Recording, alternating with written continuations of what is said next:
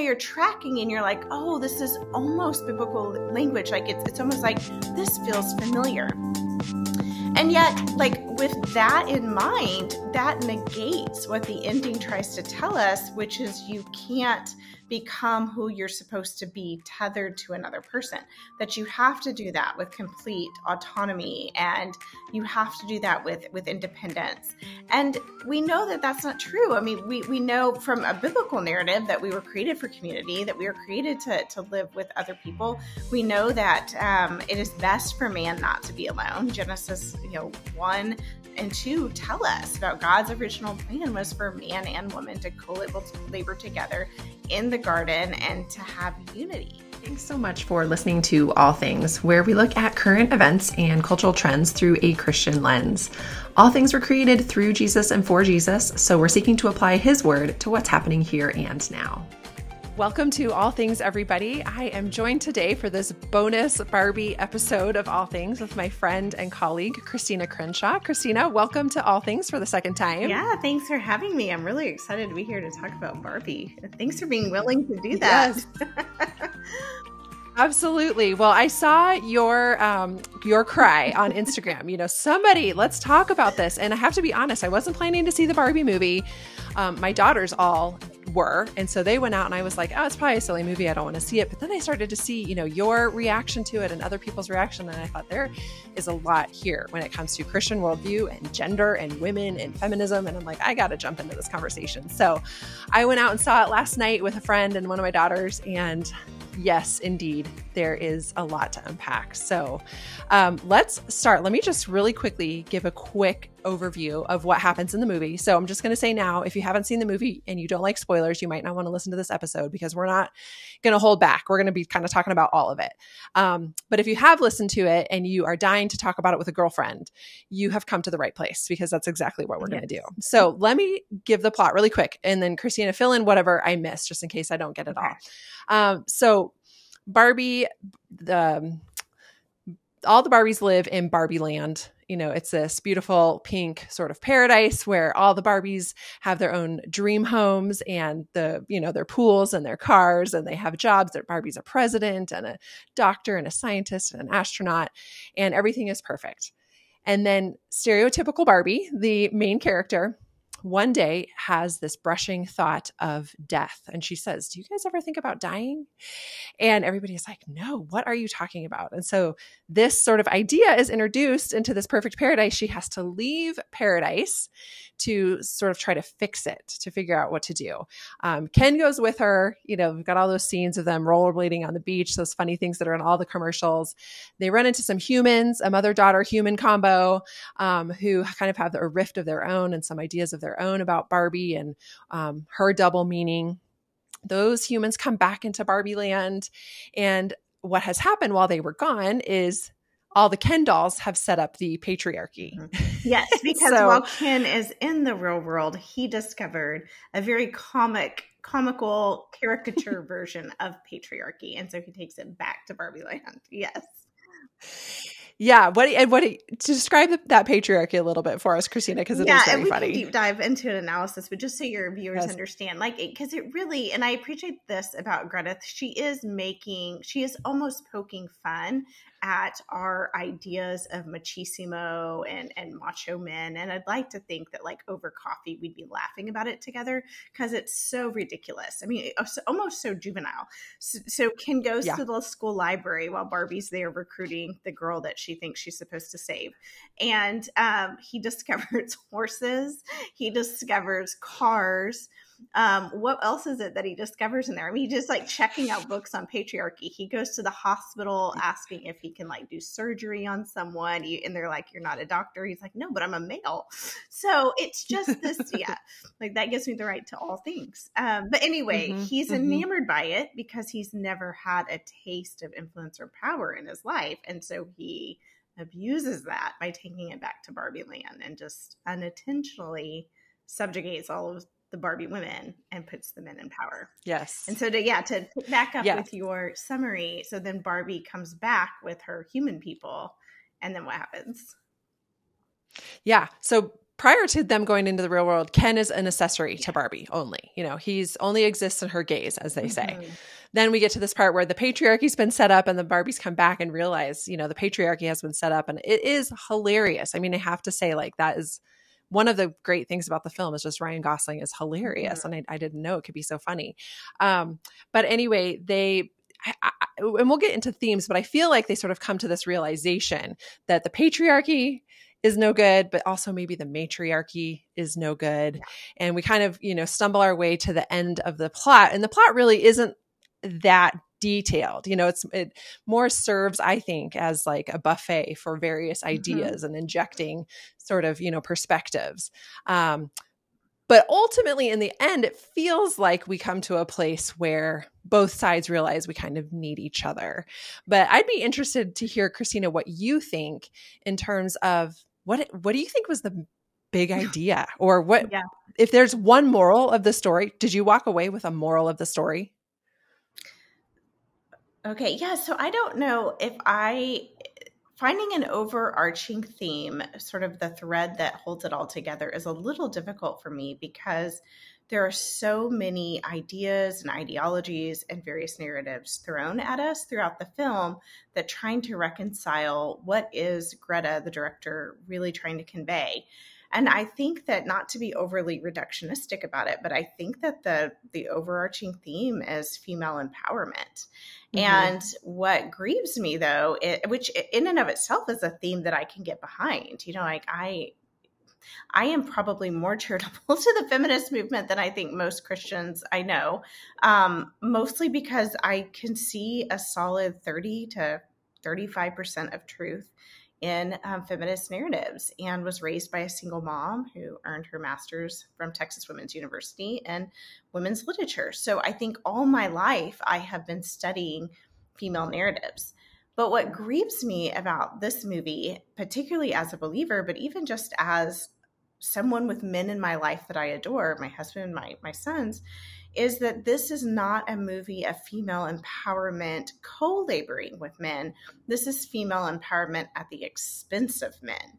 And so that was, I think, the part that was a little disheartening and grievous, was that I thought that we were at a place in 2023 where we realized that we don't have to denigrate our brothers in order to elevate our sisters, that we can do both simultaneously. And I don't think that this movie depicted that. It didn't give us a healthy portrayal of what male-female co-laboring relationships look like. Yeah, I absolutely agree with that. In fact, as we got to the end of the plot, what I thought was so interesting is it sort of felt like the good ending, the happily ever after, was the idea that Barbie needed to be Barbie just on her own, and Ken needed to be Ken just on his own, and nobody was in the shadow, as they said. Like, I'm not who I am because of you. You're not who you are because of me. We have to be completely autonomous, independent, and self-made. And so that to me is like a crippling, a paralyzing, a terrible happily ever after. There's nothing happy about being self-made.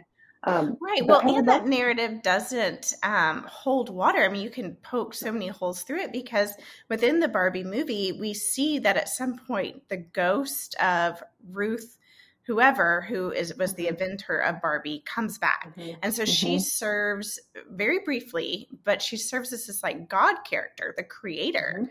And she's giving Barbie this pep talk about how you were created to inspire others, and you were created to do good things, and you were created to the idea of you to live on forever. And like, so much of that is evoking like biblical imagery. Like, it's just like almost there. Like, you were created in my image. Like, she even says, like, I had a daughter named Barbie, and I fashioned the Barbie line in honor of my daughter. So it's almost like created in that family's image, created with a purpose, created to do good things, just be on yourself and, for my people, so to speak.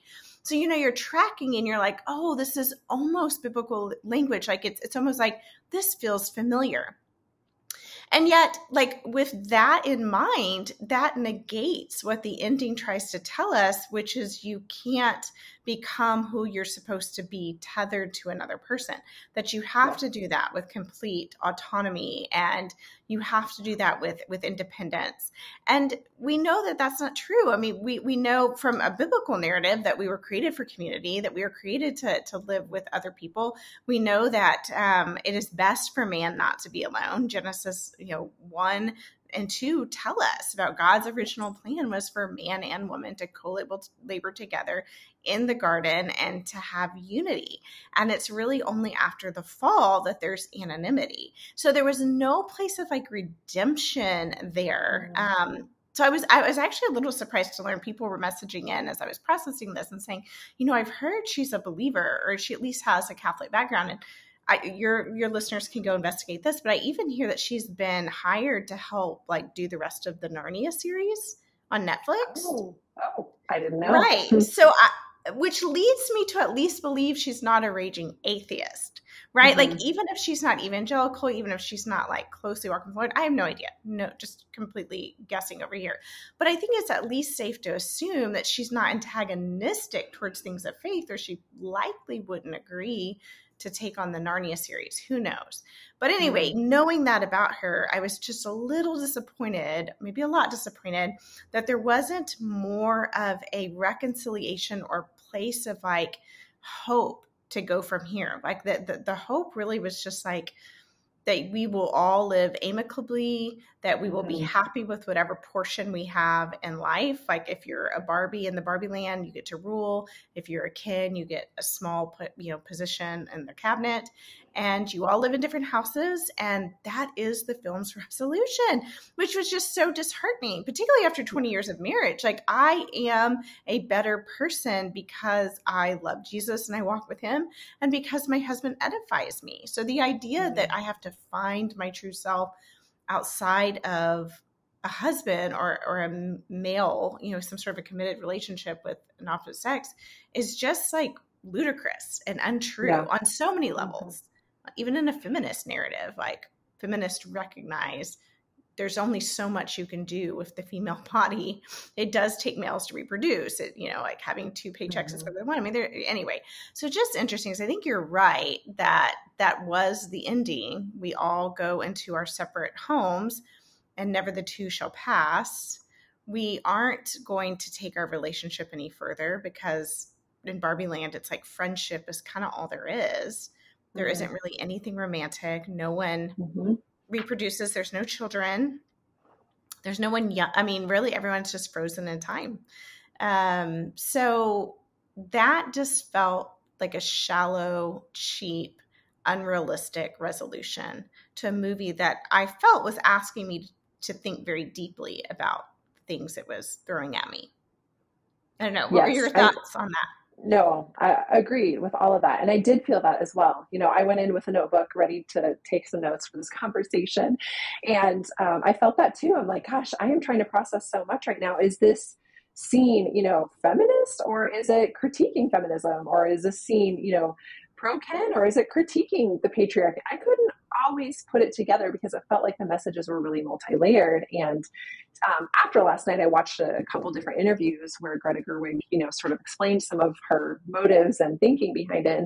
And she did set out to do that. She set out very much to convey a complicated message and convey the idea that Barbie, there's some good things about Barbie in terms of like the aspirational, maybe feminist agenda behind Barbie. And then there's some terrible things about Barbie in terms of body image and objectifying women. And so she was intentional in sort of communicating a complicated message that nobody could boil down. And she was very successful. Let's talk a little bit more about Ruth Handler, the creator of Barbie. Something I found really interesting. I knew this before going into the show. Well, first of all, were you allowed to play with Barbie as a kid?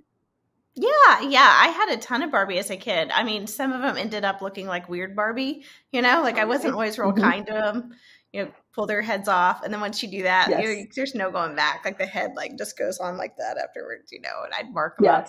But I played with Barbies. I even was joking with someone that my kid dog got confiscated when I was 9 because they were sharing an unwed bed. I don't know if that ever happened to you, but yeah, my parents were strict about that. Yeah, there was actually no conversation in the movie about that. And I know I wasn't the only kid to like make Ken and Barbie get married or Ken and Barbie Oh, yeah, make out, but for I know a sure. lot of my girlfriends did that because we'd get in trouble for doing it. But you saw none of that in this film. There was no romantic relationship. Yeah, I thought that was interesting as well. I kept thinking that Ken and Barbie would fall in love, but that was not the narrative. And maybe Mhm. that was intentional. Maybe she didn't want that happily ever after because they fell in love. She clearly wanted happily ever after because they were their own person. Yeah. But something that I knew about the creation of Barbie, she was created back in the 50s by this woman, Ruth Handler. Um, and this I think is really interesting and a little bit telling. The doll was modeled after a doll that already existed in Germany that was created to be like a sort of sexual risque gag gift. So this like very Wow. sexual body, she's got these huge breasts, the curves. Yeah. If Barbie tried to stand up, we all know she'd fall over, she could never walk. But Ruth wanted to create this doll for her daughter, Barbie, because she saw her doll playing with paper dolls. But she chose this German doll that was this like hyper sexualized. And so that's what we've all ended up with decades later, is this very, very sexual image of who Barbie is. So I just think the Ruth character, we could talk a little bit more about her being the creator, because I do think that was so interesting. One other thing I'll quickly, and then I want you to talk about Ruth or the creator piece. When Barbie has tea with Ruth, when she finds her little place in the Mattel building and she has tea, I noticed there was something strange about that scene, but I couldn't put my finger on it.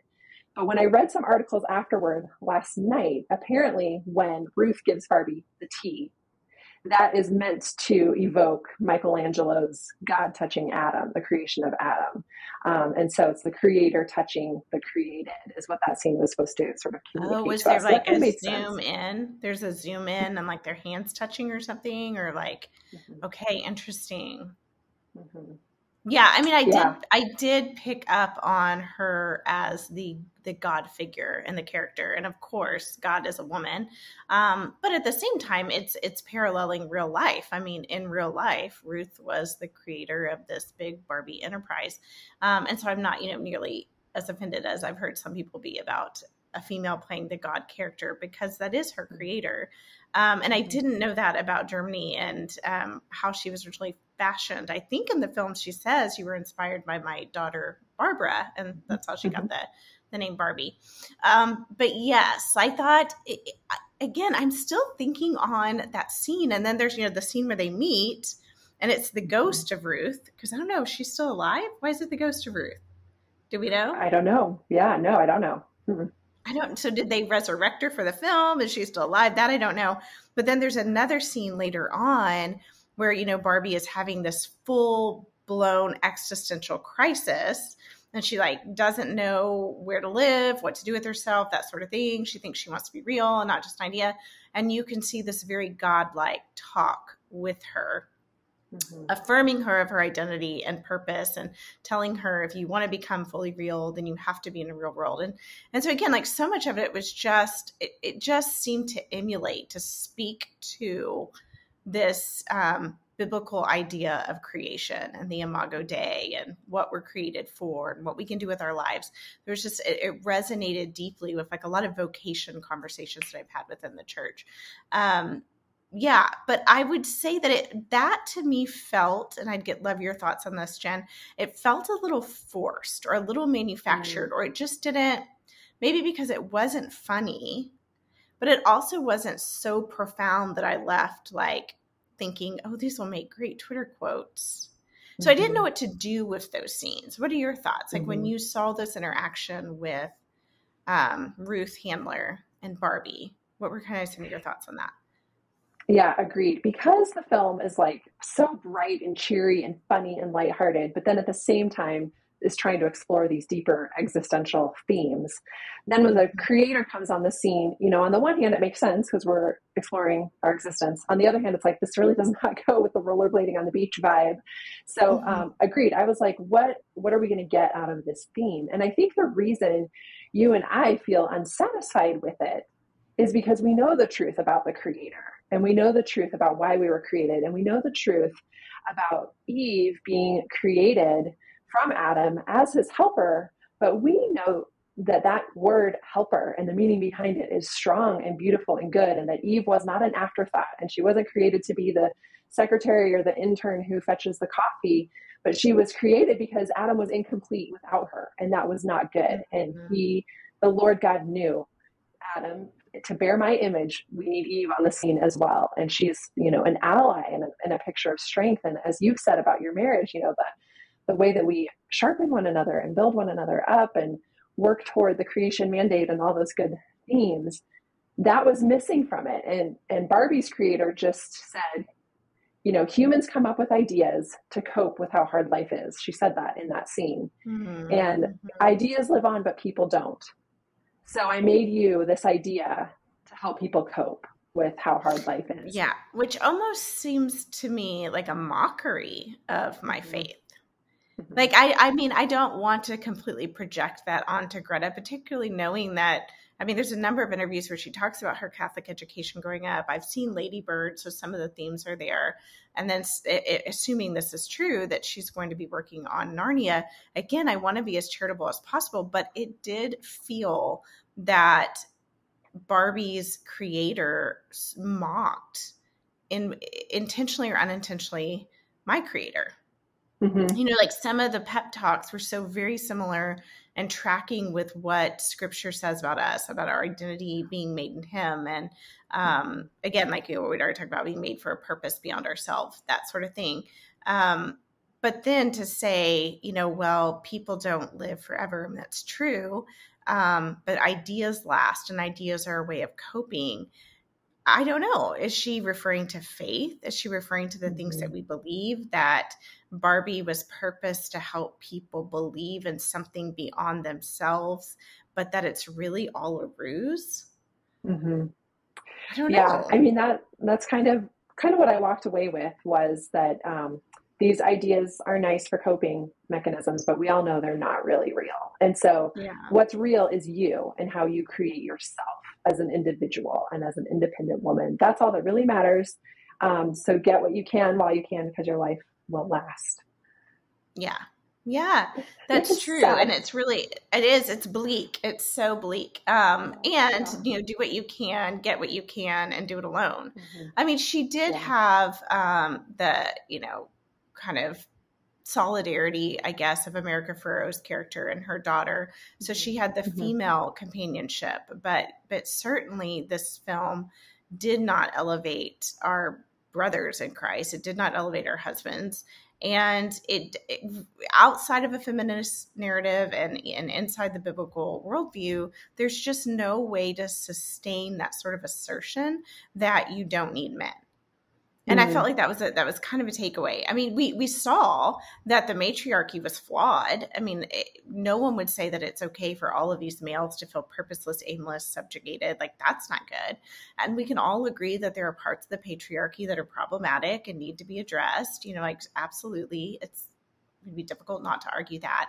But then where I felt like the film let us down is there was no resolution.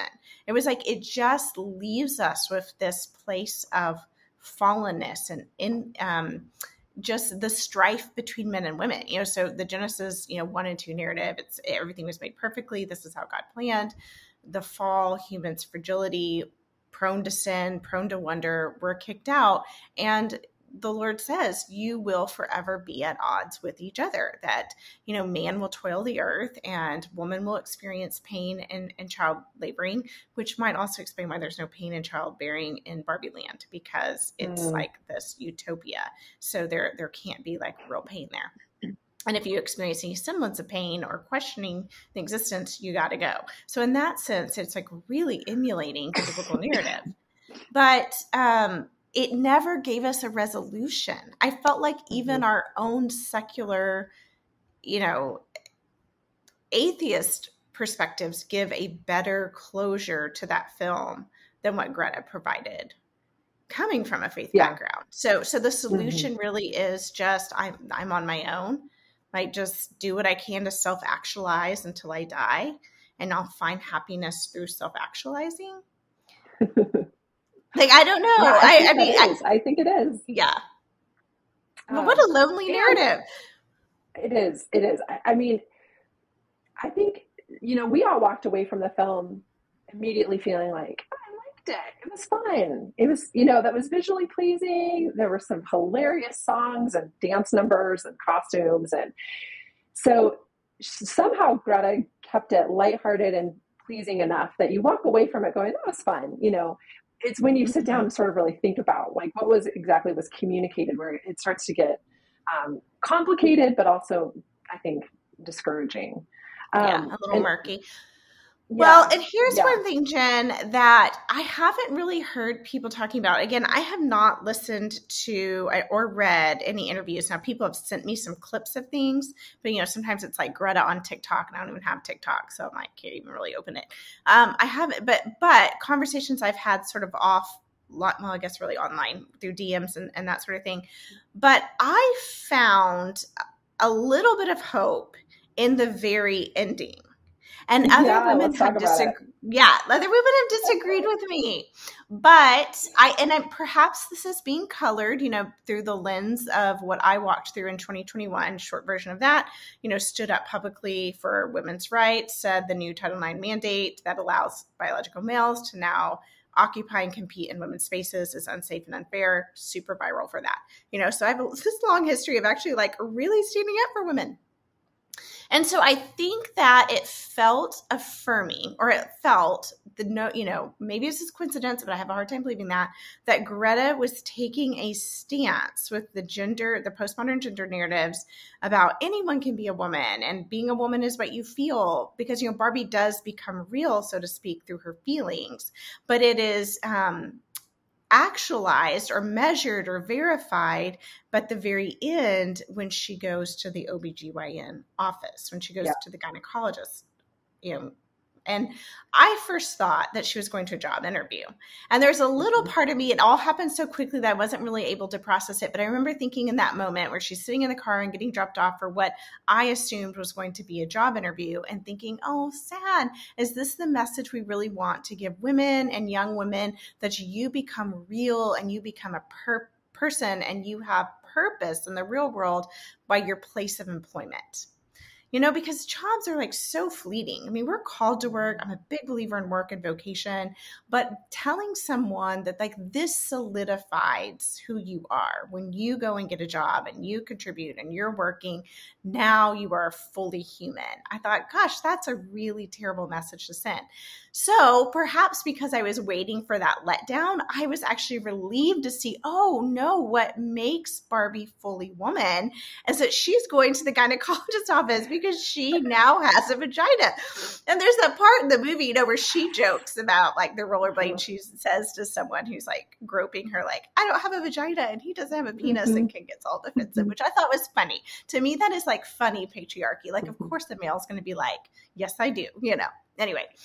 But so what did you think about the ending? Because I thought the ending was Greta's way of taking a stance and saying, what is it that is a universal woman experience? And that is a gynecologist office. That is not something Ken needs to do. That is not something, that is very clearly welcome to being a woman. And I think that, most girls 13 and up can relate. That's about the time I remember first going, my mom scheduled an appointment with me to go. And so there was something in that not from a biblical perspective per se, but if the biblical narrative is so grounded in biology for defining our sex and gender, not exclusively, there's a spiritual element there as well, definitely.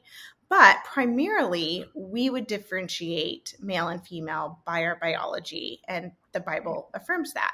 And I felt like that was affirmed at the end of this. Your thoughts? Yes. So we were equally shocked by that ending and just sort of left speechless, sitting in our seats like, where did that come from?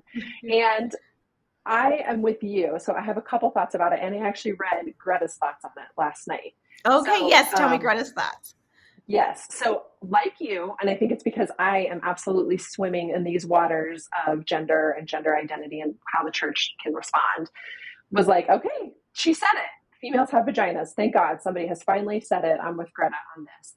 But then as I sort of processed it a little more on the way home, I thought, you know what? I think maybe what Greta was getting at is that all women should have access to healthcare. I don't know that it wasn't like a reproductive rights statement rather than a biology of female statements, especially because they treated pregnancy as weird and motherhood as non-existent throughout the whole film. I felt like maybe her agenda in the end was access to reproductive, quote unquote, healthcare was her point. When I got home and read more about her perspective, she said, I really wanted to end the movie in like a sort of a winsome, fun, like kind of go out with a bang. I think she said, drop the mic joke kind of moment is how she wanted to end the movie. And so she said she felt as she was growing up and going through puberty, as all girls do, that she felt so awkward and weird about her body and just wanted to kind of cover it up, and going to the gynecologist was hard and embarrassing and tricky. And isn't that what we all feel? And isn't that what is absolutely leading to rapid onset gender dysphoria? But that's another podcast for another time. So she wanted to end with a nod to all girls that it's hard for all of us. It's awkward for all of us, but we all need to go. This is a unifying experience. This is something that we all share, and sort of make light, I guess, of becoming a woman, in that this is something we all do together. So I'm not sure that either one of us perceived it quite right. And I'm not really sure if Greta knows exactly what she wanted to say with that ending, but it was a surprising ending. Yeah. Yeah. I'd have to read articles. I'd have to hear directly from her, because otherwise I'm just speculating. But what I can say is the way that it landed on me is it was a mic drop, maybe not the mic drop she was intending, but even if she meant for it to be sort of humorous, like, oh, this awful shared experience, like a mammogram, like no one wants to go get a mammogram, but it's like, only women with breast tissue go and get mammograms, and it's pretty awful, but we all do it. And there is some solidarity in it. But even then, I feel like that speaks to like, what does a man not do? Yeah. And males do not go to the gynecologist. I know that there are going to be people out there that are like, trans women who have transitioned do. And I'm like, I'm just not even here for that conversation. But whatever, so what, like it is a very unifying and universal experience for women. And it differentiates them from men. And if the whole film has this undertone of feminism in it, then I don't know. I guess I took a little bit of heart in that final scene. Like it was her, perhaps she didn't mean for it to be this like magnum opus on like her stance on gender theories. But for me, I just again found some comfort in like, okay, I'm not crazy. This is what being a woman looks like. It is going to a gynecologist because you have a vagina. And there is a difference. I mean, like all of the things up in the movie could have been mutually exchanged by Ken or Barty, but there wasn't any experience that was like, oh, that is distinctly feminine or that is distinctly male. In fact, the males are, often pretty emasculated in this film. But that again was like something I was like, when you want to talk about like what are not but at least a top defining difference between men and women. I mean, our anatomy is it. Yes, I completely agree. And I think it did become a mic drop that she may or may not have intended. But definitely see what you're saying and agree with you there. And I did find it interesting, and I kept kind of expecting the film to convey maybe a trans agenda, a transgender agenda. I expected at some point to hear like Barbies can be Kens and Kens can be Barbies, but you never did hear that. One of the Barbies was played by a biological male who has transitioned to being a woman, which I thought was interesting. But even that character wasn't really played up or like centered. And so the film is kind of absent of the trans conversation, but we sort of do see it there at the end. But Christine, something I would love for you to explore, because it's a blind spot for me, or it's an area that I don't have your firsthand experience. But can you talk more about just the masculine aspect of the film? Because I know you have sons and you're always very like thoughtful and careful to interpret what's going on in culture with the idea of having sons in mind. And I have daughters. And so I want to hear more about how you perceive that, emasculating message of the movie. Yeah, so I think I first started to pause and consider, well, what about our brothers? What about the males in our life when I was working on my PhD? And I wasn't a mother yet, And to even back up farther than that, I was probably swimming in feminist narratives more than the average person, maybe not more than the average academic, but more than the average person, by way of having a single mom who is earning a master's degree in women's literature. And so even at like the tender age of like second grade, she would read me like Virginia Woolf or, just other women authors. I mean, or even some, more innocuous, innocent things, like Jane Austen, but always wanting to highlight the contribution of women specifically to literature. I don't really have any memories of her doing that with math and science leaders, but particularly within the area of literature, Shelley Wollstonecraft and or Mary Wollstonecraft and then her daughter Shelley. But yeah, so I've always had a heart for women, particularly growing up with a single mom, started doing anti-trafficking work as my research agenda, was always very pro-woman, but I don't remember ever feeling like I needed to be pro-woman at the expense of males. I could see the data showed and history shows the ways that women across globally have been subjugated and today still subjugated and abused, marginalized. That is definitely true more for women and children than it's ever been for men in our current time and historically. And so I think that the feminist agenda, there is some validity there that I never want to completely discount or discredit or negate, because it has opened my eyes to seeing ways that women have been relegated to second fiddle or, have not had opportunities. That's all very true. But what has grieved me is the ways that feminism has done that, particularly with third and fourth wave feminism, not as much with first and second, but they have really, at the expense of our males, elevated women.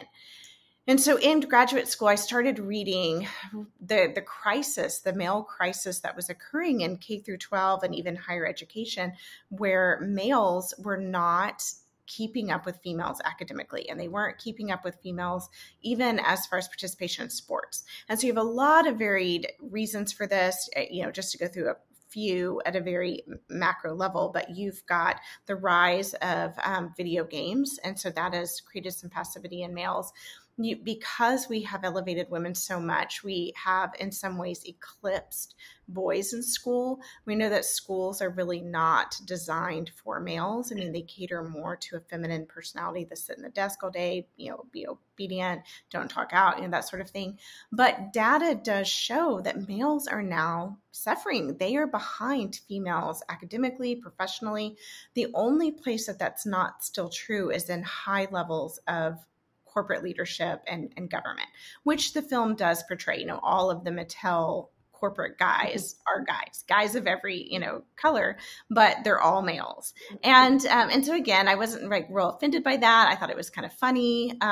Although I don't know that we have anything that imbalanced anymore in corporate, that does still exist, that imbalance. But I think my heart and sensitivity is in knowing that actually the patriarchy, as we're calling it, is hurting.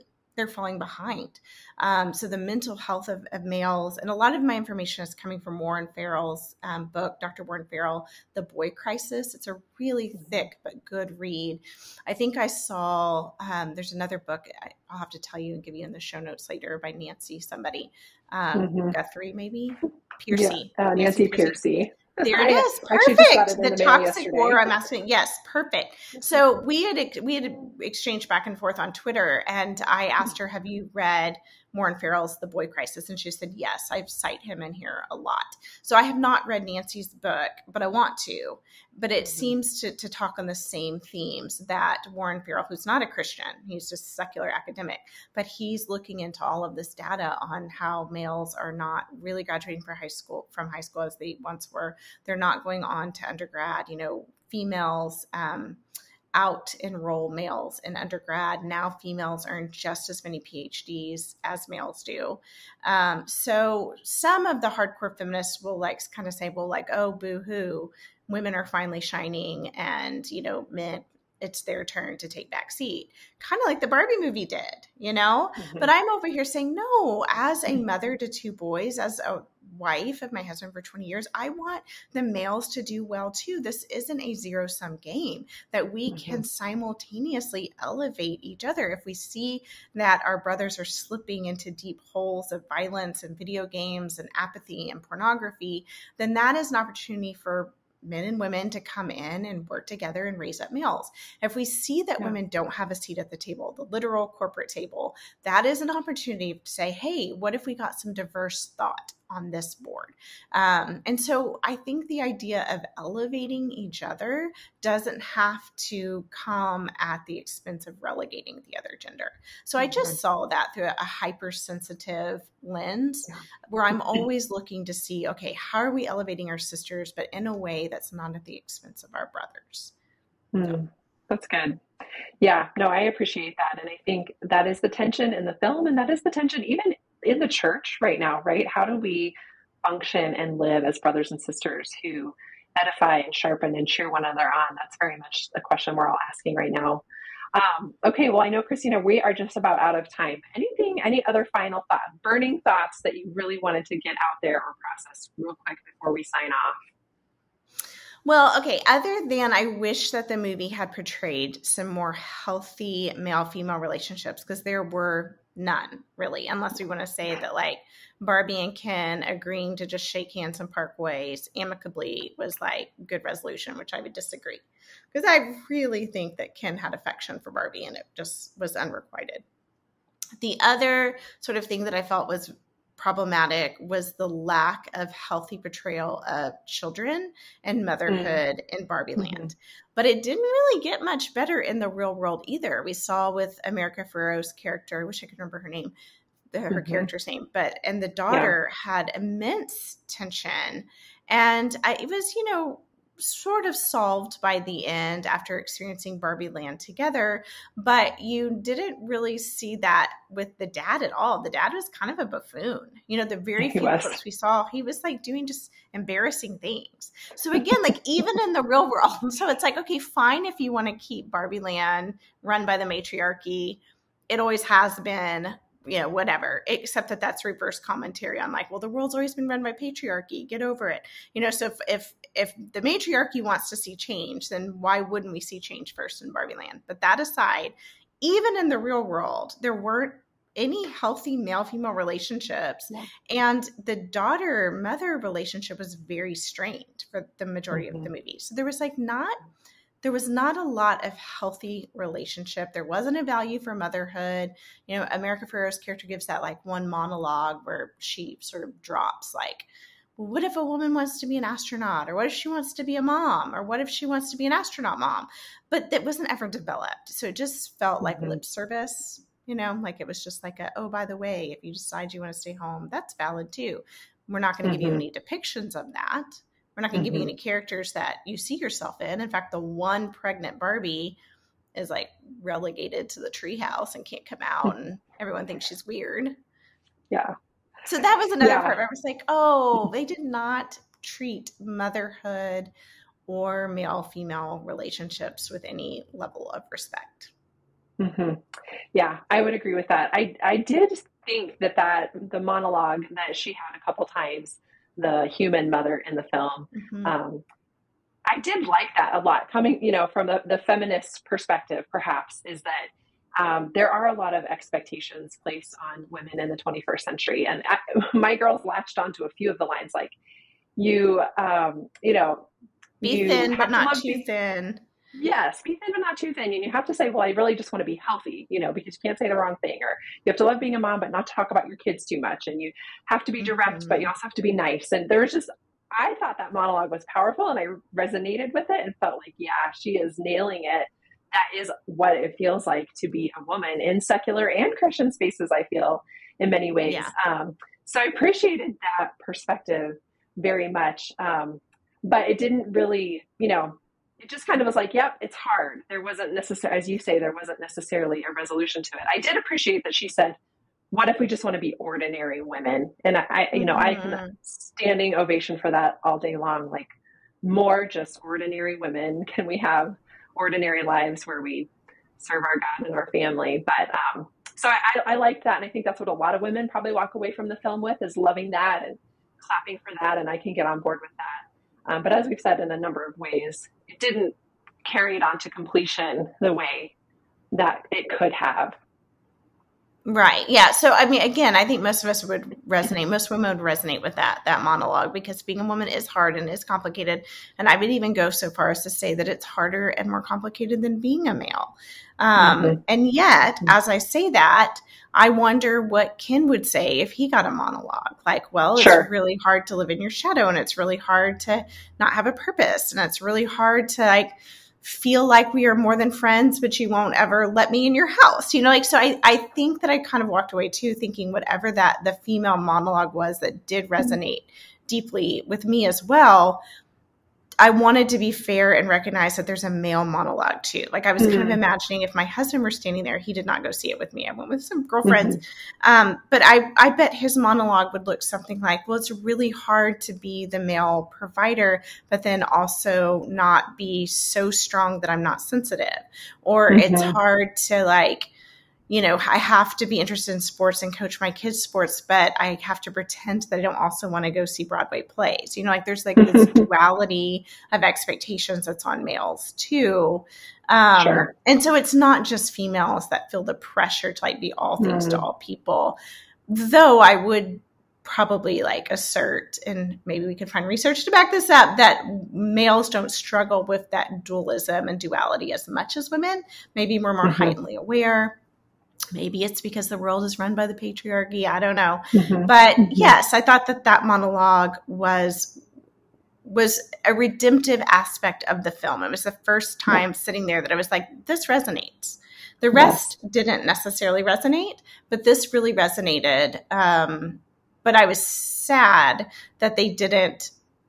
So you bring up these ideas, but you don't give us any characters to look at as like regular people. You don't give us any sort of resolution as to what it looks like to live a life less complicated or more ordinary, and to be okay with that. So it just felt like lip service a little, where they're like, we recognize that this is really hard, but we have no solutions either. So let's just all go to the gynecologist instead. Call it a day. Right. Well, I think we better wrap this up. I know you have kids to pick up from camp, and hopefully this conversation has served people well.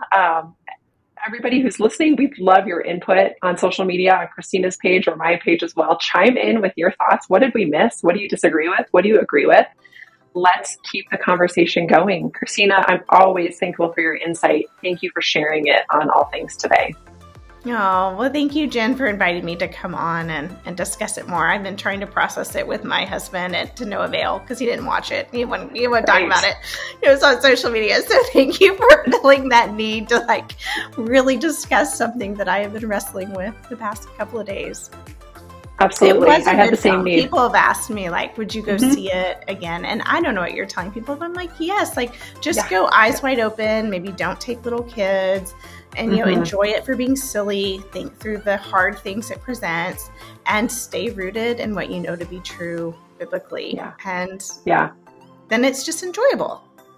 Yes, I agree 100%. I would recommend going to see it for this very purpose of let's unpack some of our history and our perspectives and cultural agendas and how we see ourselves as women and how we care for one another and cheer for our brothers. Like, this is valuable. In the end, I think the movie is really valuable and worth taking a look and having these conversations. So I'm really glad that we did. Yeah. Well, I'm still hopeful that in part 2, Ken and Barbie get married and have a family, and that the narrative can be that is a happy life as well. And they co-labor in the church with gladness as brothers and sisters, spurring one another on, out in culture, out in church, out in their families. That's and what we want. Sharing their Barbie house so that no one amongst them has need. That's right. So bottom line, read your Bibles. Yeah.